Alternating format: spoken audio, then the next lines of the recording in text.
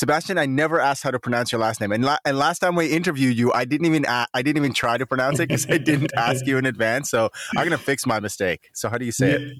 No problem. My last name is Schluricke.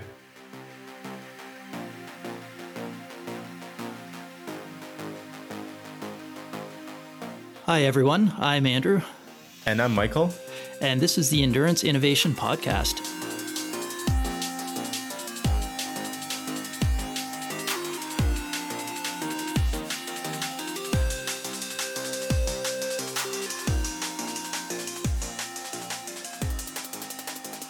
Hey, everybody, and welcome back to Endurance Innovation. We're keen to be back. I know we took a little bit of a week off, and that was mostly vacation related, both me and Andrew, and also it turns out that the folks that we want to get on the show in the late summer months, they want to cram in their vacations too. So between us being busy and us having a tough time booking people that we really wanted to talk to, we took the 1 week off, but now we're back. And joining us for the second time, his second appearance on Endurance Innovation, and someone I talked to offline quite a bit, is Sebastian Schluricke of Aerotune. And he's laughing at me because before we did the intro, I asked him how to pronounce his last name. So now I'm doing my best here. So Sebastian, thank you so much for taking the time and for coming back on the show. We've got a mix of listener questions for you and a mix of Michael Lieberzon questions. So I think it'll be, at least for me, a fun and educational conversation. Hi, Michael. Nice to be again on the show. That's makes me really happy, and I'm looking forward to help you out with your questions. And maybe we get some ideas how the people can do good aerodynamic testing and have an idea of what's important and what's not so important, and what are the low-hanging fruits as always. Right. And I'm thrilled that you're here, Sebastian, too, because by now, if our roles were reversed, I might be sick of your questions because listeners, as you may know, I've been doing a little bit of aero testing, both on myself and then on some folks who we'll talk about in the show as well. And then when I don't understand things, or I don't understand the results, or something isn't working the way that I thought it was supposed to work, I would send Sebastian questions, sometimes in the middle of the day, in the middle of the field, when we're out in the countryside of southern Ontario trying to do a test. I'm like, Sebastian, can you explain this to me? Like, I don't understand why this is happening.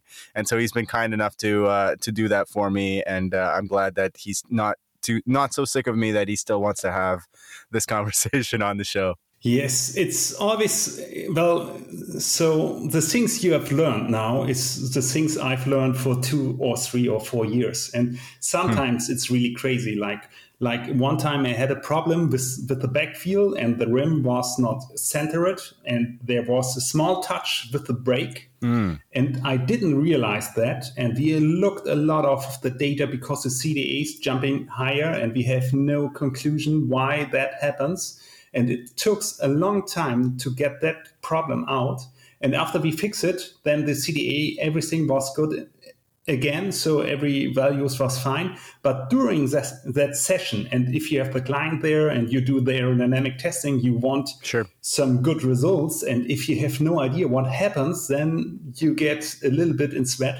And but that's our learnings you have to do as an aerodynamic fitter, and that's the big difference to a bike fitter, like where you can see all the angels and you have the feeling of the rider and the rider is comfortable. But if you're doing aerodynamic testing out there, you will be proved by the values and just the values, and that's a big difference. I've definitely done a lot of learning this summer as far as aerodynamic testing and fitting goes. It's been a steep curve, a really fun one, listeners. I've really enjoyed doing it, and with Sebastian's help, of course.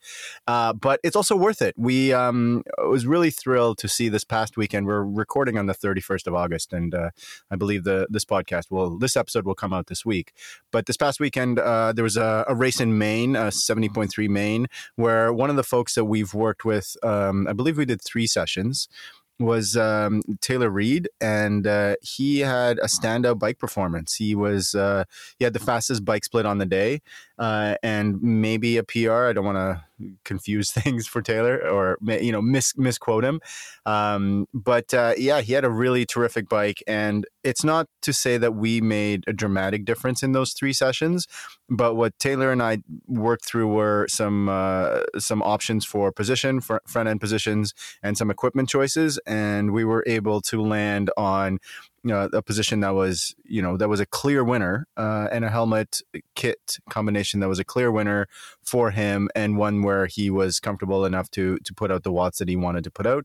And it was a super, it was a long process. It was a technical process, but I would like to think that at least part of his success in Maine was our ability to find that fastest position. I haven't talked to him since Maine. I haven't done that debrief, and so I actually don't even know if he even used that position. Maybe he went back to what his old stuff was, and I'm trying to take credit for something I have no business taking credit for. But at the same time, it was still fun to see him put on a good show on the bike after having done a few sessions with us, and so it is worth it. I mean, that's the big takeaway, that there, even for people who are already kind of on the pointy end of performance and aerodynamics, there are still opportunities for, I would say, non-trivial improvement in performance through this kind of process.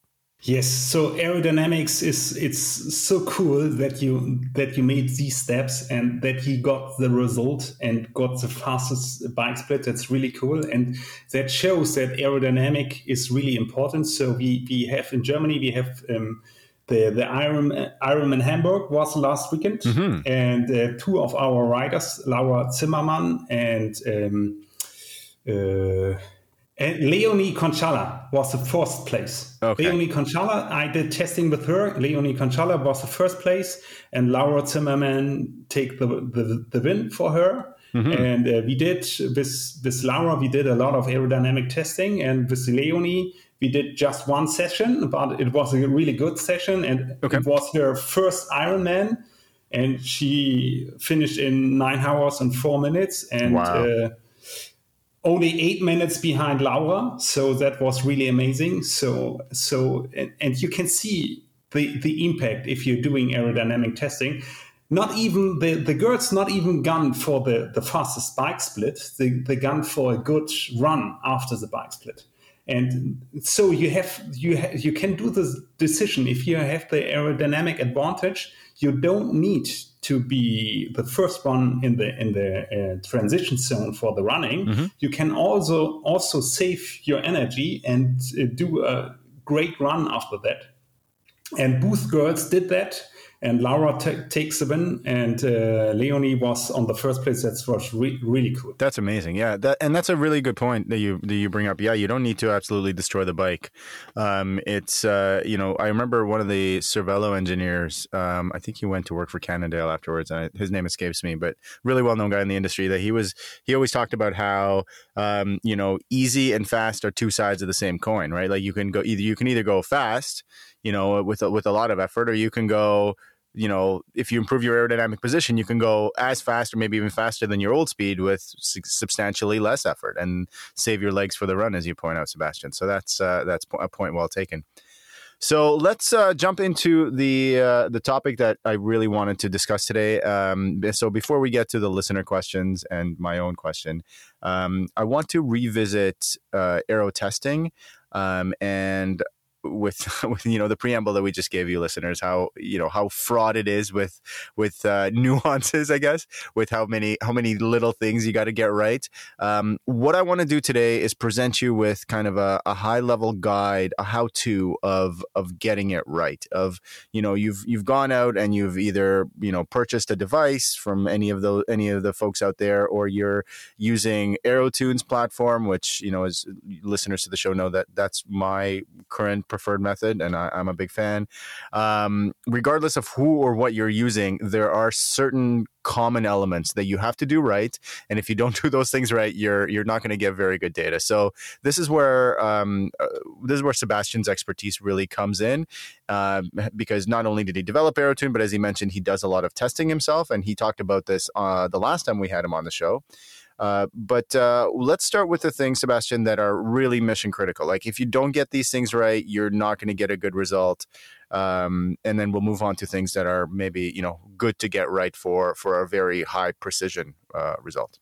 Yes, let's do that. So I made in the front of our interview today, I made a table for me, like how you can do the measurement. And we have the low accuracy, we have medium accuracy, and we can do really high accuracy. Okay. But there are a lot of steps possible for that. So normally it's like in low accuracy. What does that mean? So it means you have an accuracy about 5%, and that's maybe too less. Mm-hmm. But for the beginning, always, I really say, so for the first aerodynamic test, it's fine. Just to see a number, just to see how it works. Mm-hmm. And that's something like you have just your GPS computer with you, you have a single-sided power meter, and you have a random test route. You make no ideas about where you can test, going just out, doing 1,000 meter out and inbound ride.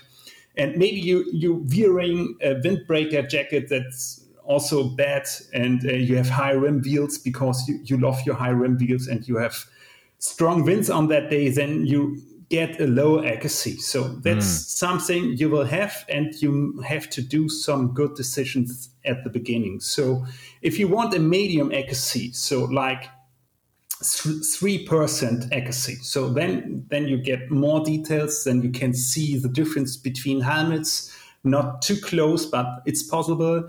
Then you have, then it's really important. So to use a speed sensor. A speed sensor is really a must. Mm-hmm. So don't go out without a speed sensor, because the GPS signal is not always the best. And then you have the problem like the algorithm has a problems because the measured speed is not correct.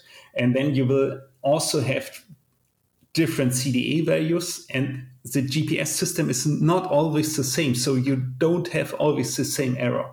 And that's a big problem. So use a speed sensor. And then if you're looking for the next step, what's really important is the test route. Mm-hmm. So don't go out and do aerodynamic testing. Maybe you have a lot of traffic on the test route that's not so good. Or if you have a strong wind in the right direction, then you have also a problem that's not good for the algorithm to make the calculations, and that's bad.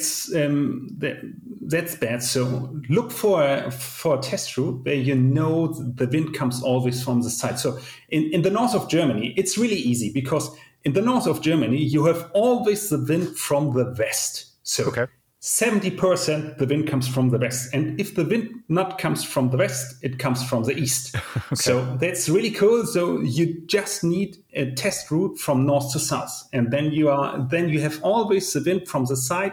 And that's really good for our aerodynamic testing system. And if you then go out, don't use high rim wheels. So because high rim wheels, you have the sailing effect with the high rim wheels. Mm-hmm. And if you have the wind from the side, like I say it's the best for our system, then you have sometimes sailing and sometimes not, and that will change the CDA value. And you have no idea why the CDA value is changing at that moment. So if you do body position, if you do helmet, if you do like bottle testing, always use standard rim wheels, because it's not important to have the best CDA value at that moment. And there will be normally no systematical error because of choosing your standard rim wheels. Yes. Mm-hmm. So that's really important to take the normal wheels, and just if you want really one time to see your CDA value and how low you are, then do the test at the end of your aerodynamic testing system and test the high rim wheels, test your disc or something like that to see how low your CDA value is. But if you want to change something and you want really to see if the change you did is significant, then do not use high rim wheels. Yeah, I really like that explanation. And this is something that I've had to tell people when I'm testing with them. And they're like, okay, so I'm going to bring my 90 front and a disc. And I'm like, nope, you're going to bring your training wheels. You're going to bring your alloy, whatever, 25, 32 millimeters, whatever you got. Bring those, the shallowest things you got. And it's a signal to noise problem, right? Because as you say, with any kind of wind, with any kind of non-zero yaw wind, you are going to get that sailing effect. And it's not constant. Like that's something, there's no such thing as a constant wind, right? Yes. So whenever you have variations in that wind, that effect is going to change. And if you're, as you point out, if you're testing something that might have only very marginal differences, you're not going to see those differences because of the noise from the wheel. So that's a really good point. Yes, I want you to touch on the single-sided, double-sided power meter. You mentioned that in your low accuracy, you can get away with single-sided, but anything else, I'm guessing you're looking for dual-sided? Yes, and for high accuracy, I would say you should use a crank power meter. Crank-based, okay. Yes, so we have a lot of data in our platform, and we see there's a correlation between the accuracy, the measurement error, and the power meters. And the crank power meters, double-sided, are the best ones. And it's easier to measure with a crank power meter than with a pedal, yeah. And it's from technical aspects, it's easier to measure it in the crank. You have other benefits with the pedals, and normally I would say with the most pedals you can do the aerodynamic testing. And I would not say so before you start your testing. Don't go out and buy you a crank power meter. Just test your equipment. Maybe your equipment is fine for the accuracy. So at the end of the aerodynamic testing, you see the accuracy in our platform. So you can see the error, and then you have an idea how big the error is. And also on our platform, there are the test routes. All the test routes over the world are out there. And the average measurement error is, you can see that error for every test route. And then you have an idea what's a low error and what's a high error. And then you really have the possibility to check, okay, my equipment is not the best. Maybe you have a double-sided power meter, but it's also possible that your power meter could have a problem or something like that. Everything can happen, and then it's always nice to have the eyes open for everything what can be wrong. And so normally I would say the double-sided crank power meter is the best system for aerodynamic testing. So also the wheel, like the PowerTap wheel, was also great measurement. You can also test with that. That's no problem. So, and then we are... Before we leave the power meter conversation, though, I just want to share my own anecdote. I echo what Sebastian said. There's so many problems with power meters that are clearly reading too low or too high based on readings. Power meters with dropouts, those are really frustrating. We had, I was trying to test an individual who had an older P1, the PowerTap P1 pedals, and they were dual-sided, so we thought they were good, but they were the first generation, and he had a dropout like every 30 seconds or every 25 seconds. And so the data was completely unusable because it would read zero there's probably some communication error. I don't know. But I actually went out and I bought a set of the latest Garmin, they used to be called Vectors. Now they're called Rally pedals, because for testing, for testing folks, I asked Sebastian this question. He goes, well, most people who are serious enough to want to do aero testing probably have a dual-sided power meter already. But I've seen a bunch that don't. And so I'm betting on the fact that the Rallies are going to be accurate enough for most people who don't already have a dual-sided. And because they come with different pedal bodies now, you can like clamp on anything. Well, not anything, but a Look, a Shimano, or even an SPD Shimano. And away you go. And it's I've had pretty good luck with them. I've tested them against Power 2 Max power meter, and they look to be really, really, really close. So that's the way that I'm using it. But for my own testing on my own bike, it is a crank based power meter.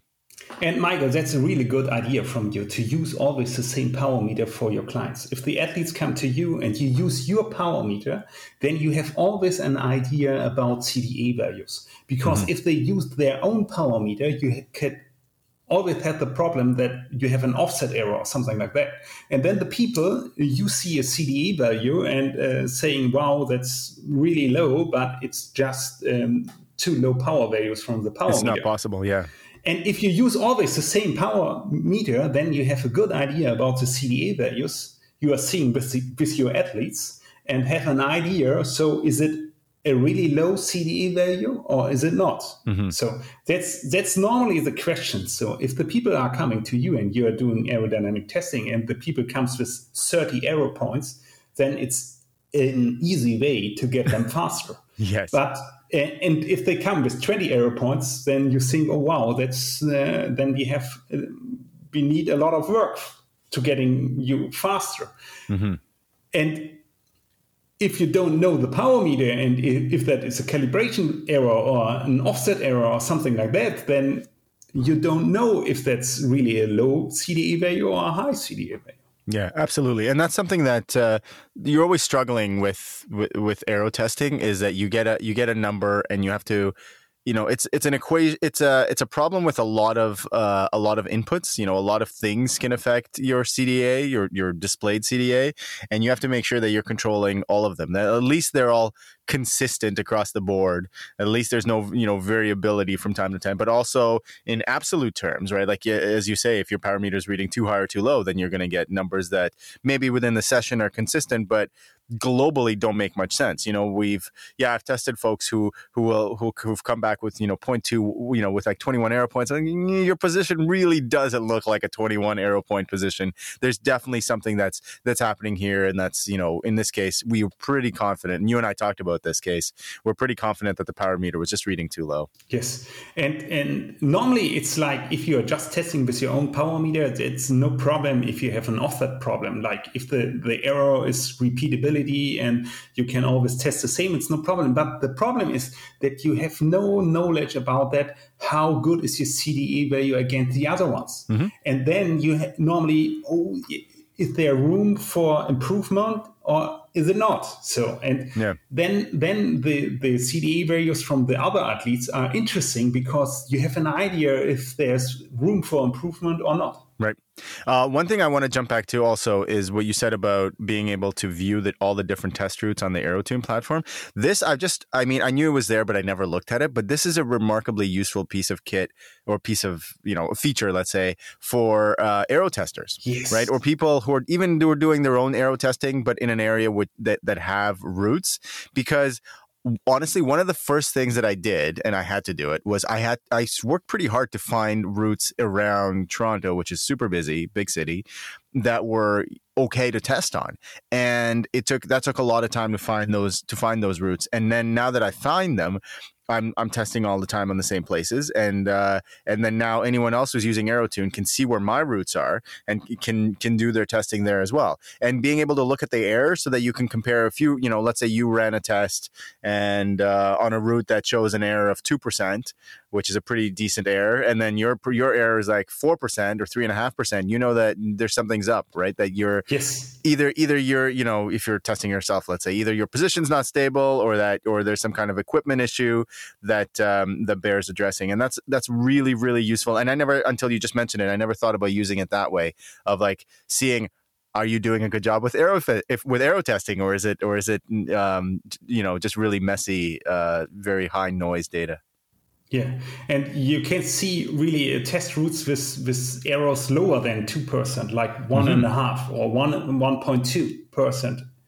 And you can also see velodrome testing with 0.5% error. So also the velodromes from the tour teams are also in there. Like the average errors, if the tour teams are testing with that, you see the errors there, and you don't see the CDE values from the pro tour riders. But you can see that the people are in the velodrome, and you see really low errors there. Yeah.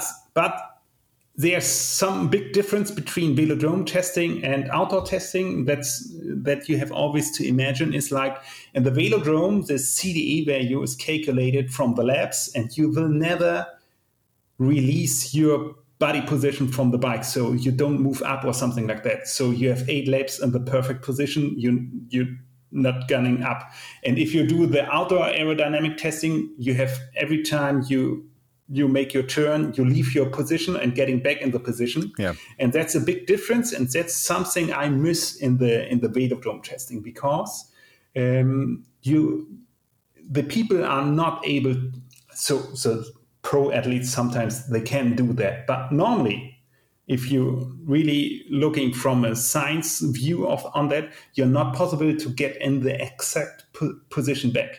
Mm-hmm. And then you will always have the noise from your body position, and then you will have a higher error. That's something like you will see the difference on the velodrome testing to the outdoor testing in our test routes.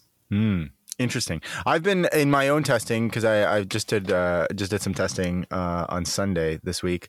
I'm really trying to be careful with like how I hold my hands, down to the way that I interlace my fingers. And now I've ingrained it so like my thumbs go over the shifters in a certain way, and then my fingers lock in a certain way, and that puts me in the exact same spot on the pads, because I'm riding and I really like them. They're the Tri-Rig scoops, so they're like the super long pads. They're probably like 25 centimeters long. They're amazing because you can get so much support, and you can move up, and it's almost like you have a ton of reach adjustment without adjusting anything on the bike. You can test your elbows all the way back or your elbows further forward on the pads. I love them for that reason. But one of the things that's tricky is head position, right? Because one of the places where I test, there are always other people, and so you got to look up sometimes to see, make sure you don't smoke somebody, and getting your head in the exact right position is always a trick. One of the fun things that we had when we had Mark Graveline on, and folks, you'll remember he was one of the guys that developed Noshio, and now he's developing his own gizmo, as he calls it. Is he's thinking of using an IMU similar to, yes, let's say what like Leomo has, and I think his is a helmet mounted one. So we might be able to get with his device, which I think he and I are trying to get together. He's in Ottawa, so he's not far from me. He and I are trying to get together and do some testing in the middle of next month to see what we can get out of his gizmo and his IMU, just to see what how good my head position is, how stable my head position is, because head position is enormously important in for most people. And if you're doing subsequent passes, let's say you're testing like a bottle placement, or like I was testing calf sleeves, so not huge deltas potentially, although some of the results are pretty promising. But if my head was different from one run to the next, that introduces a big error that has nothing to do with my calves. It's just my head. Yeah. So that's another big position problem to solve. I think that's probably the hardest one, is your head. Yes, that's true. And there are some really interesting questions coming with that, what you are saying. We already did it with Leomo. We put it into the helmet and we did the aerodynamic testing, and then you can see the movement of your head. And then you can try to compare each run, and then you can see if the head position is really constant. And that makes really sense if you're doing aerodynamic testing with clients. Mm-hmm. And because you don't know what the client or the athlete is doing, if he's riding 1 kilometer and outbound, you don't see what they are doing. That's right. One reason why pro tour teams like the aerodynamic testing in the velodrome, because they have always a view on the athlete. What is he doing with his head? Mm-hmm. But yet the other side is, don't do something like in the aerodynamic testing what you are not doing in the race. So if you are doing aerodynamic testing and you are trying to bring your head in a constant position, then it's really good to do that, but bring it in a position like you do it on the race. Or totally agree. Or if you want an improvement, then do it better and then try to ride something like that in the race. Mm-hmm. And that's the main question. So because if you're doing velodrome testing and then you have the possibility that you can really keep your head position really constant. And because you're just looking down and have always the same position. And we was also with our Aerometer device in the wind tunnel in the south of Germany. And mm-hmm. That's a really cool wind tunnel and really high-end sensor technology. I love that. And they did a lot of things to get the right head position. So you have a camera from the side, and then you have a beamer projecting your head position on the ground, and then you have some markers about your head, Ah. and you're looking down to the ground, and then you can see if you move your head or not. And that's Cool. really cool because you have the possibility to bring your head in the constant position. But the question is that how you race? Totally. I remember doing when we were doing with back then it was Stack with Andrew and his virtual wind tunnel, and when they were first launching the service, he tested a bunch of my guys, folks that I was coaching, and at the time I had a studio in Toronto, and so they came in and they scanned me and maybe a half dozen other people. And it was interesting. We were getting results that were just not consistent with the race results. It's because everybody was like super low, like in the perfect position, like super steady with their heads really low. Like, can you really race like that though? So you bring up an excellent point. And this was actually when we had done a test session with Cody Beals, and this was one of his comments. Is one of the things that he liked about the testing is that, unlike wind tunnel, traditional wind tunnel, is that he felt like this testing better represented real life, like real life movement on the bike, real life head position. And so your point is very well taken that yes, you want a steady head position, but you want it to be realistic. In my case, I was riding on, folks in Toronto, you'll know this, our municipal government's been closing certain roads in the summer since the COVID pandemic, just to give people a little bit more outdoor space, which is lovely and hopefully continues. If you're listening to me, city councilors, please keep it going. There's a stretch that's sadly this summer was not open every weekend. That's about 6 kilometers long, and it's along the lake, and it's 3 to 4 lanes wide, and it's only cyclists and runners, and it's amazing. Especially if you get out there early, it's super quiet. But if you're testing for a while, and then people show up, and basically it's busy, which is perfect. It's like I want as many humans on bikes and scooters and whatever else on there, because that's what we need as a city. But for aero testing, kind of at past like 9 o'clock, it gets a little bit dicey. So when I say it's hard when I have to look up, because sometimes there are children or people not paying attention. So I'm confident that in a race condition, I can hold my head in a certain way that I can't actually do in those conditions, because there are more unpredictable people, out enjoying their Sunday afternoon than there would be in a race. Yes. And if you are looking on the photos on the race, the people have the head really up because they want to see the front. There are too many. So you have no experience on the race route. You have to navigate. There are other athletes. There are some other ones, and you really need a head position. How you can race, but there are so many more questions you can ask. So if you are looking again to the wind tunnel, so it makes sense to test with a constant head position if you want to test something else like the bottle position. Sure. Because then you don't want an influence from the head position, because you just want to measure the bottle position, or some other small changes. Then it's really cool to do something like that in the wind tunnel with markers. Then you can really say, okay, there's no noise from something else, and we can really detect some details. But if you are trying to bring your head position in the best position for you, then it's really not so easy to do it in the wind tunnel, because you have the static bike, you have no movement there, and it's not like riding out there. So that makes, like you already say, in my view, also more sense to do it outdoor. Yeah, but I'm wondering too that with the introduction of the IMU, and I'm curious if you ever tested this, Sebastian, but if you do have a helmet IMU, and then you do your aero testing and you think, okay, well, this is the fastest position for my head, my helmet. Could you then not go to a race with that same IMU, just recording data and then see is it close? Did I do the same thing in the race that I did in testing, or how bad is it, or how different is it? Or maybe if this was how I'm going to hold my head in a race, maybe I want to test like that too. And so then that's kind really of mimic it backwards, Yeah, that's the way you have to do. Yeah. That's really the way you have to do it.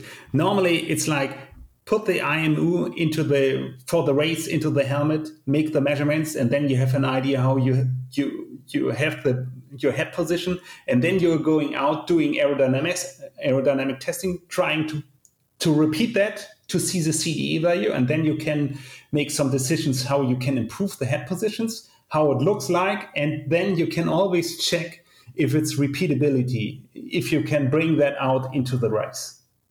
So for some riders, it makes really sense because they have no idea what they are doing with their head.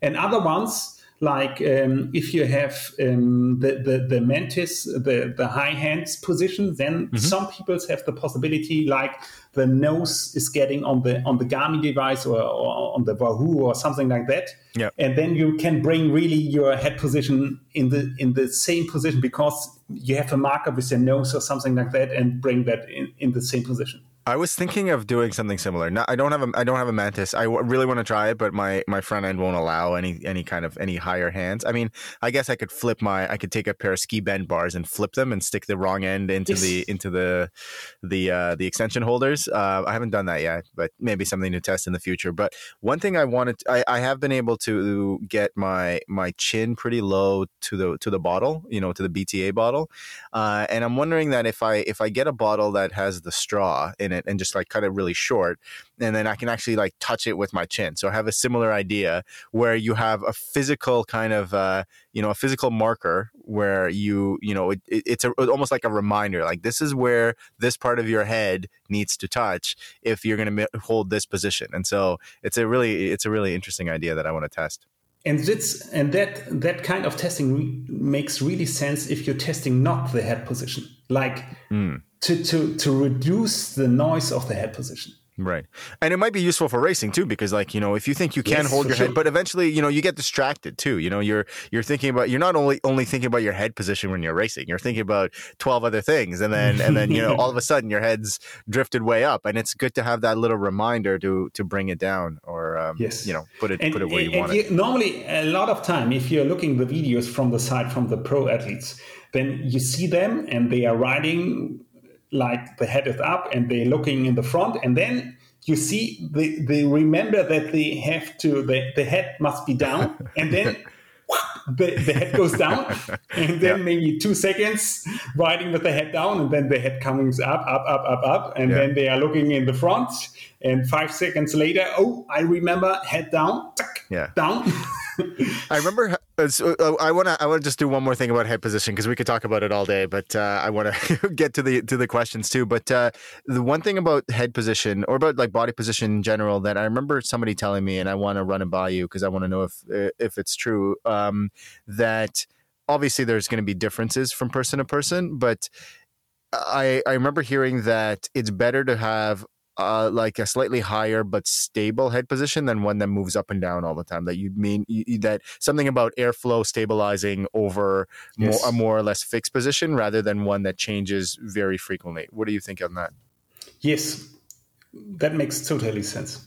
Yeah. Okay. And so at the end, you should test it. Of course. But normally it's better to have a constant head position than just moving the head too much up and down. That is not really good for the airscreen. Right. And also the other thing is like, I had a lot of people like, if you are putting your aero bars a little bit higher, so you have the drop is not too high, then normally sometimes it's like, so you're getting more relaxed in the shoulders, and then you can really hang in the shoulders, and then you're getting the head more down. And because normally it's like, if the drop is too high, the people's trying to bring up the shoulders, that they remove a little bit of the drop. So because normally the drop is too high for them, and then they are trying to really bring up the shoulders and the neck, and getting really there's much tension in the muscles, and then they have not the ability to really bring the head in a deep position. So sometimes it really makes sense to getting a little bit higher, relaxing the shoulders and bringing the head down. Yeah. I've anecdotally found that too. And then if you look at the fastest pros, at least the ones that are working with, we know that are working with aerodynamics experts, a lot of them are riding quite high. Like their stack is quite high compared to what we saw 10 years ago. They're much, much higher. And they're faster, right? The CDA numbers are lower. It's because of that. It's mostly because of the head. Okay, let's leave the head behind because again, we could spend a lot of time talking about it. I want to go back to the aero testing that we started with your recommendations for low, medium, high accuracy. If you, let's say you're not going to seek the advice of an aero fitter because there isn't one in your area, or you don't want to pay you kind of want to DIY, you don't want to pay the cost, but you only have a single-sided power meter and you don't have a speed sensor, and maybe you don't want to buy a speed sensor, although speed sensors are like $50 Canadian, so not super expensive, but you probably don't want to buy a new power meter, maybe. Is there anything you can do to improve the accuracy when the equipment accuracy potentially isn't super high? Yeah, so we have two different methods. We have the 500 meter test route and we have the 1000 meter test route. Mm-hmm. And I would recommend to do the 1000 meter test route. Okay. And then you have the ability to get a higher accuracy in just repeating a setup more often. So normally in our system, you need two tests. That means 1,000 meter outbound, 1,000 meter inbound. That is one test. And you do in one setup. One setup means constant position, constant equipment. Mm-hmm. You do in one setup two tests. And then you're seeing in our app, you can see the error. So, and if you're seeing like you have 4% error, then repeat it a third time. And then maybe you see 4%, then repeat it a fourth time. And then you're getting the higher accuracy, but you have to spend it with more runs. But you can also bring then the error really down because the average value is trending to go to the true value, whatever the true value is. But that's the law of the numbers. Right. And I think this also applies to, again, in my experience, if you're testing something with a pretty small delta, if you're chasing those really marginal gains, you also need more passes, again, for that same reason that you're trying to improve that signal to noise ratio. Yes.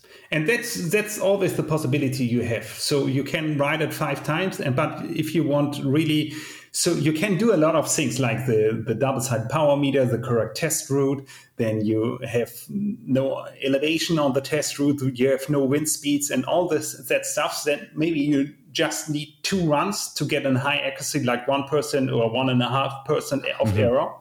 And if you have not the best equipment, then you need to do just more runs. But it's also possible.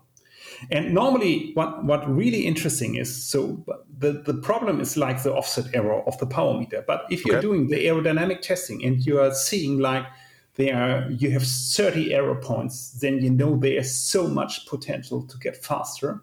And that's something we can do. That's low-hanging fruits. You will get your CDA value, even with your not the best equipment, you can do it better. So, and you will see the difference. And then the question is not about if you have something like such a high CDA value, maybe sometimes it could be that's a problem like the rolling resistance. Yeah. So we not talk too much about that, but normally I have a whole new episode planned to talk to you about rolling resistance because it's such a confounding variable. It's so I almost want to put CDA and CRR into one bucket and say like this is the resistance to movement that we can that isn't necessarily constant, and we're trying to this is you put different tires on, you get an improvement in this CRR/CDA bucket. But I don't want to go into that tangent because that's a long conversation. Yes, that's true. But there's one thing that's important. If you have really bad tires and you have low pressure and everything else, then it could be as a result that you just seeing 3 arrow points slower because of really bad tires. So, and that's something like that's a really low hanging fruit, and that makes you so much faster, and you feel it directly if you have really good tires. You don't even need to do an aero test. You can feel it. You can actually legitimately feel it. I just went. I was riding on my TT bike, and I was using per your recommendation, I was using aluminum, just training wheels, and I had a front was a GP4. 4,000, but a back was a gator skin. And then I went yesterday. I tested, or 2 days ago, I put my my race wheels on, my aero wheels and a disc, and I put GP5s on both wheels and with latex tubes. And it was like, even just a ride quality, even though I'm riding a disc, which is like a super stiff wheel, even just a ride quality is so much nicer. And yeah, of course, the speed is totally different. And there's one point left for good aerodynamic testing, like for the test route. If you have the possibility to find a test route with overgrowths along the test route, like some small trees or something like that, and not too high, because too high is also a problem. Then the GPS signal getting worse. Yes, and yes. That's not so cool, because we make an elevation profile with the GPS values, and like the position and the average. The average elevation values come from all your runs, and we need the points, and that's the GPS value. But if you have a low overgrowth along the test route, that will make your aerodynamic testing really, really good. So, like, Pierre is always someone we can talk about, and he has maybe one of the best accuracies you can see. He's a machine. His best test route is complete overgrowth along the test route. Yeah, and he has almost no influence from any winds, and that you can go out there and do the testing always. He's moved to a different route that has no cars. Pierre's beef is with cars. He doesn't like it when cars pass him. He doesn't like those errors. So I think he's moved now to a cycling path that he's been testing. He's been testing himself and his friends on that. But yeah, Pierre's a machine. Like, kudos to him. He does some excellent work with aero testing. Yes, but that's a good point. Is that just because it blocks some of the side wind? Is that the idea? Yeah, not only just the side winds, it also blocks normally the front and back winds and the tail winds, and also the side winds, and then you have normally just no influence from the winds, and that makes really high accuracy. So in the north of Germany, my test route where I do with the clients also overgrows along the sides, and it's north to the south, and we have the wind from the west or the east, and so perfect testing conditions. Right. We should go to do some testing in the north of Germany. Yeah, that's not too bad. And one thing, so about the accuracy, sometimes you're really not able to get an idea what's going wrong. So I had a client doing aerodynamic testing, and we had CDA values dropping with 2 aero points. And that's really high. It was a great error, and I had no idea what's going wrong. Then I took his bike, did with his bike aerodynamic testing, and I got really good results, like aero measurements lower than 2%. And it was his body position. Oh, he just wasn't stable? It wasn't stable because he has a movement, and there was something special with his airstream. Uh-huh. And always when he is riding, we get dropping values like 2 aero points. It was not possible to do aerodynamic testing with him.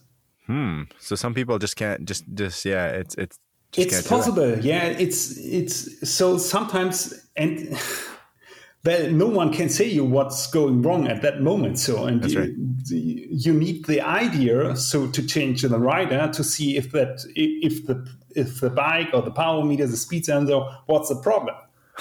Everything influences it. Yeah. Everything influences it. Okay, let's get to some listener questions, because I know folks are keen to hear this that have talked to me. The first one comes from my friend Thomas Skelton out of South Carolina, and he wants to know how much do beards affect aerodynamic drag? He's got like this awesome growth on his face that I imagine he's pretty proud of, and probably wouldn't want to shave it if for aerodynamics. So how much does a beard make a difference? I'm so sorry, I cannot answer that question because I never tested it. It could be okay. It could be so. Well, I tested a lot of things like the hairs on the arms, the hairs on the legs, and the legs are really important. The arms was really not important. Yeah. And the arms are not important? No. Okay. Good to know. I'm not shaving my arms. Not that I ever did, but I was thinking about it, and so now I don't have to do I it. did it, and I tried to test it, but there was normally no difference in the measurement because it depends a little bit on your extensions and your hand positions, but normally you will not measure anything there. And then there are some really interesting aspects. It's like, is he riding with a visor or not? Yeah. And what I also, I'm not sure how it is. I had a calf on my neck. Okay. Yeah. And with that, I'm faster. So, and really repeatability, just really small numbers. But if I have my aero helmet and something like on my neck, then I'm getting faster. So if I put it over my shin, right? Yeah. And getting close to my shoulders, it's like it's like a fairing. If I have almost. the big Uvex helmet on, so then there's maybe, I'm not sure, but maybe it's better for the Airstream to hold it on the position. So it could be really interesting to measure that with the beer, but the problem is that he has to. I understand. I think I know where you're going with this. But it would be really interesting. Yeah. So Thomas, here's your assignment: is that you gotta have to do some aero testing with the beard, and then you gotta shave the thing off and repeat it right away. So we'll have to have not only I've been sometimes on some tests I've had a mechanic out in the field, so we'll have to have a mechanic and a barber as well to shave your beard for you. That could be the next experiment. Then another question, and this came from one of a gentleman who follows us on Instagram, and we covered some of this already. But if you're testing just by yourself and you don't have access to helmets and kits and bottle setups, what should you test? And I think I know where you're going to go with this, Sebastian, but I'm curious to hear your thoughts.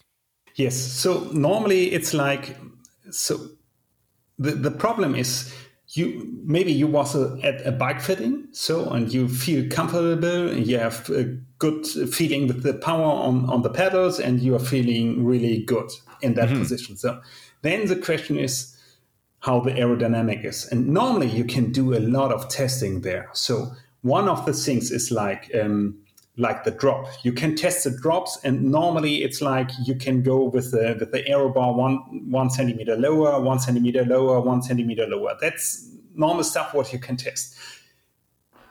You can also test like the length of your position, like getting so normally I would say if you was at the bike fitting, just be stable in the position of the saddle. Don't make any changes there. Just go into the front, and then you have all the possibilities like the drop, like the extensions. Try a high hands position if it's possible with your aero bar, and then you have also the armrest, like the width of the armrest, like the width of your arms is really important in aerodynamics. So if you're getting closer with your elbows together, then you're getting faster. And that is an 80% chance. And you can try that. And normally it's like, so some people have the problems that they that it's not so easily for the breathing. So that's something you have to test if you get affected from that. And the other thing is like, you will lose control over your bike if you're getting your elbows more closer together. And then you need different armrests, like high armrests, that you're getting a real good connection to your aero bars. And then you can ride really with complete closed elbows together with good armrests. It's no problem. So that makes normally you faster. Then you have the possibility to imagine what are you doing with your hips. And if you can bring the hip rotation is really important for really fast cycling, because then you're getting a long back and a flat back. And the hip rotation, I already told something about that. You have two problems normally there. One problem could be the pressure in the at the saddle, that you don't rotate your hips. And the other problem could be that your frame is not long enough. Because if you want to rotate, then you're getting really longer, 2, 3, or 4 centimeters. Yep. And you need Totally. that in the front. So, and that's something you can test. So hip rotation, getting longer, and getting the armrest closer together. And then normally you can do the special stuff like the shoulder shrunk or the turtle position with your head. And the hip rotation. Well, that's the important stuff to getting really fast, but you can do that without any equipment testing. And then one thing what really makes sense, and that's another question, maybe we come later to that, is the bottles, like your fueling system for you. And there are a lot of gains possible there. So just my own 2 cents on this. Sebastian, what you said about a longer bike, that is totally the case. So I'm borrowing a friend's bike, and he is 6 centimeters taller than me. So I'm 182 and he's 188 centimeters. So he rides an extra large Felt IA10. So I have an XL Felt IA10, which basically I'm trying to get a bike that's as big as possible, where I can do the standover without, crushing my genitals on the top tube, where the top tube isn't so high that I can actually like touch the ground. I've got fairly long legs, so I'm okay.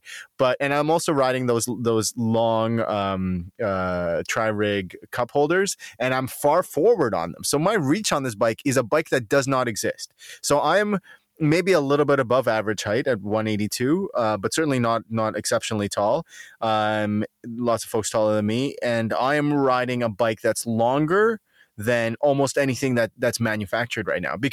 So manufacturers, you got to start building longer bikes for us, because longer is more aerodynamic. I'm so convinced of this. And I don't want to move my saddle further back because I don't want to close my hip angle. So, the only way I can get length is through a longer frame or through more reach in the front.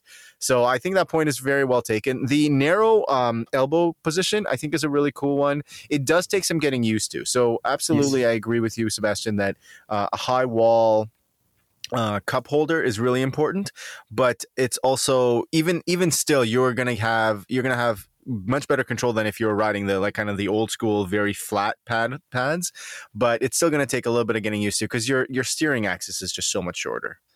Yes, you have a better connection with the bike with the steeper pad holders, but it still takes some getting used to. But it's definitely, I agree, from what I've tested, it's definitely faster too. So, listener, thank you very much for the question. I think there's lots of things you can test, even if you don't have helmets and kits and bottles. Yeah, and the thing is, just start with the testing. The thing is, just start with it. And the ideas comes with the testing. And that makes so much fun. And normally, if you have someone else, you can do tests with him, just share the helmets, just share maybe sometimes the clothes, and do it not alone. Maybe you have a guy who you train with him, or you have a training group or something like that. Share the experience, do it together, and then it makes a lot of more fun. And then you see the different CDA values, and you see the different stuff. Then the ideas come, what you can improve. Then you see maybe this makes more sense for me. And that's so important to do, if it's possible, to do that in a team. Yeah. No, it makes it. That's a great point, because then you see somebody's CDA is like, wow, you're so much your CDA is so much lower, and you're like my size riding a similar bike. What are you doing that I'm not doing? Could I do that thing? Can I? And then, or vice versa. You can really learn from each other that way, even if you don't have a professional, fitter tester with you. Yeah, at the moment it's like, so all over the world we have really high-end aerodynamic tester, but they are really, really single in their location. So almost they are not too much high-end aerodynamic tester at the same location. So yeah.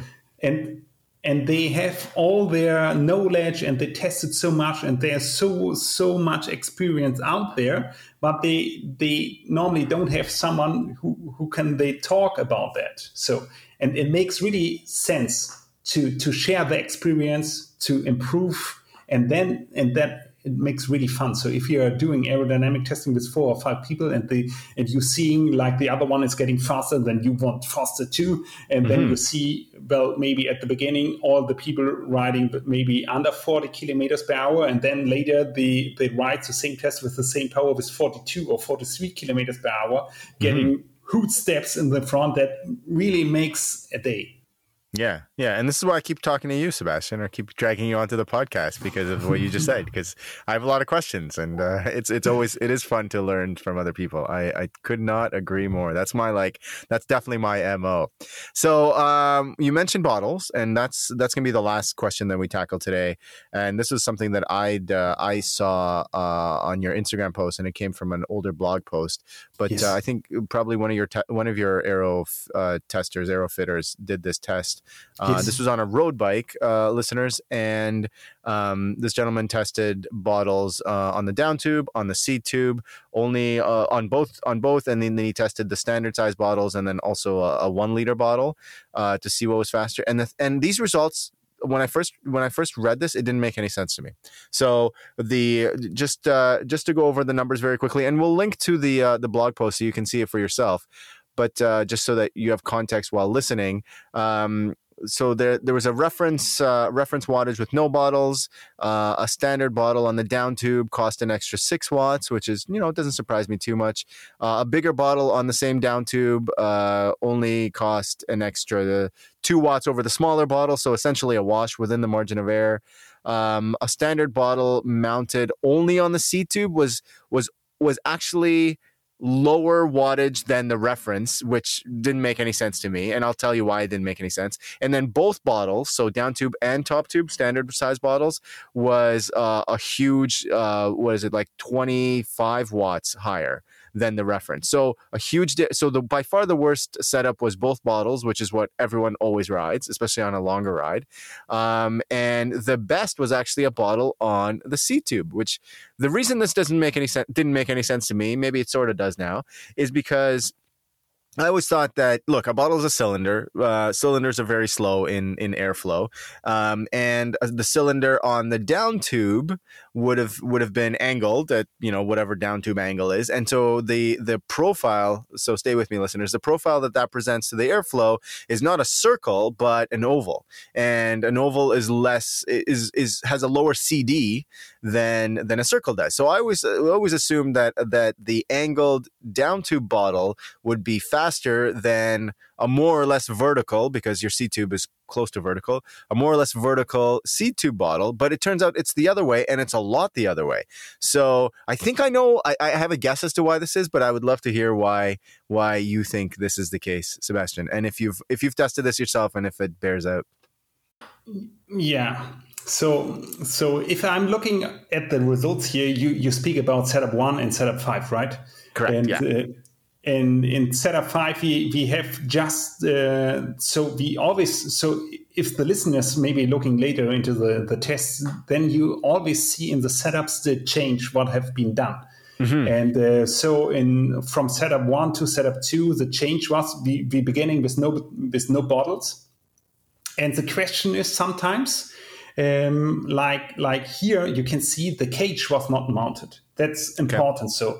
So always look if you are doing the aerodynamic testing without bottles and having the cage still on the frame or not. So that makes a difference. Yes. And then you see the second setup. We change it just the bottle to the front frame, like the down tube. And then we had the big one, the 1 liter, and then in the setup 4, boost bottles, and setup 5, we just removed the down bottle and having just the bottle on the seat tube. And it's a little bit slower than boost bottles, Michael. Well, no, according to what I'm looking at so his reference is 214 watts and seat tube only was 212 watts is in the blog post. Are we looking at the same blog post? Yeah. So if and I think the problem is that in the blog post that it's not correct there, because in the test itself it's a little bit slower. Oh, it's a little bit slower? Yes. Okay, I'm just looking at the test itself now. I think that's a problem in the blog. I'm sorry for that. Okay, it is a little bit slower. That. Okay, a little bit slower. So like 3 or 4 watts slower. But it's really interesting also, because if you have the possibility to mount just one bottle take the seat tube. You have less effect there because if you are looking about the airstream, it's like the downstream is more important than the upstream on an object. So it's more important that you have a good downstream than a good upstream. So the front of the arrow is not so important like the back of the object. So that's why if you're having the down tube, you have a good aerodynamic down tube, and you put the bottle behind that good aerodynamic down tube, then you make the downstream of the frame, you destroy it, and that's bad. So, and if you are looking on the seat tube, then you make the upstream.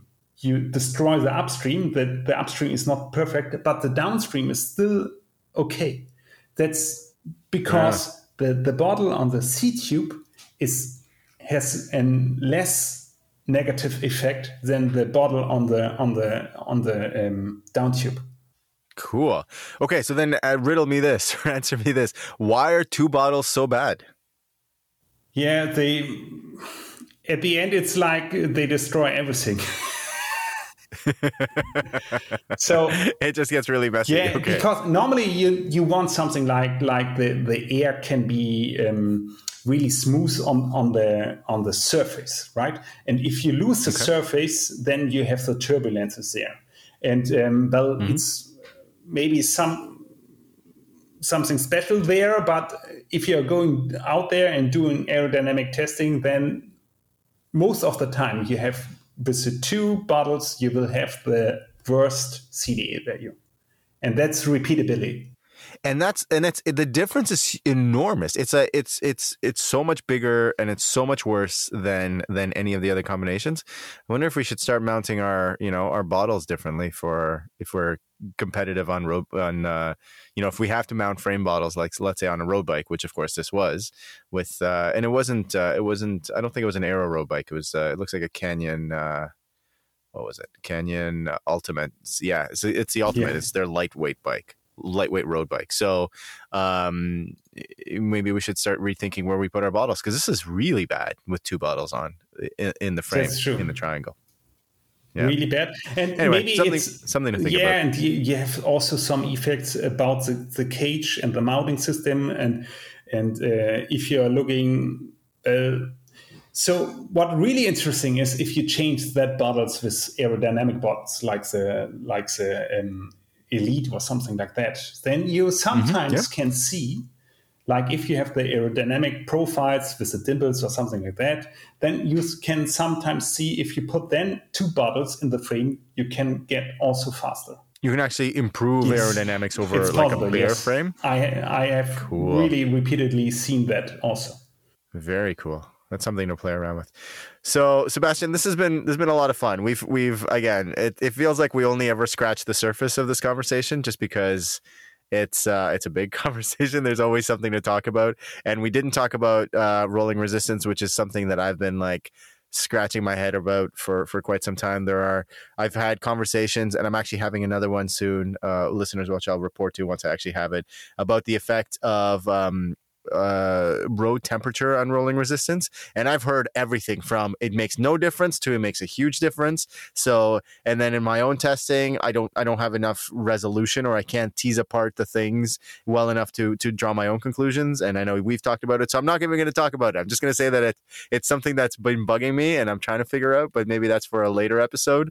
But yeah, listen, this is always fun. I always really enjoy our chats, because I'm kind of like I hope to never stop learning, and I always learn quite a bit when I have a conversation with you, Sebastian. So thank you for taking the time as always, and for coming on the show. It's been a pleasure. Thank you, Michael. It was a pleasure for me too, and it's always nice to share the knowledge, to speak about that, and to give some ideas out there. And it's begin testing, right? So listeners, of course, we'll put a bunch of links to this in this show. We'll put links to our first chat with Sebastian, and then our conversation with Björn as well, who is the metabolic side of AeroTune, and that's something else you can do on the platform. We'll put links to AeroTune, of course, as well as I won't link to the blog, or maybe I'll link to the blog and to the test results, which you can actually, this is another fun feature of AeroTune, is if somebody, if you do a test in AeroTune, and if you want to, you can share it with everybody else, with the community, so that, when we realized that the results were not quite right in the blog post, we were able to, even I was able to, because I don't have backend access, to open up this specific test, because the user made it public, so we can actually see everything that was done. So that's really cool, because you can learn from other people who have maybe tested something that you're interested in testing, if you want to do the research on the platform. And that's, available to everybody. You don't need a subscription for that part. And there's a lot of knowledge there. So many aerodynamic tests with so many knowledge about helmets, clothes, body position, and everything else. And some really smart people, who are all usually willing to talk about their testing, like Pierre that we mentioned earlier on. We have tests out there with more than 20 comments on an aerodynamic test to understand what the people have done and what are the benefits. And there's so many knowledge out there, so much things to learn. Yes. Yeah, absolutely. So, it's definitely worth checking out, folks, even if you're not going to jump into testing. Although I do think it's fun to do and just try it. If you have a power meter and a Garmin, you're probably good to go. With that, I think we'll sign off. We'll leave it there. This episode's already run a little bit long. And listeners, as always, if you do like what we do, then give us a rating and review, and tell your friends, tell them what you learned here today. Encourage them to listen to Endurance Innovation. And we are on Patreon. Thank you to the folks who have pitched in to support us. And that's at patreon.com/endurance innovation. So we'll be back next week with another episode. Till then, see you later.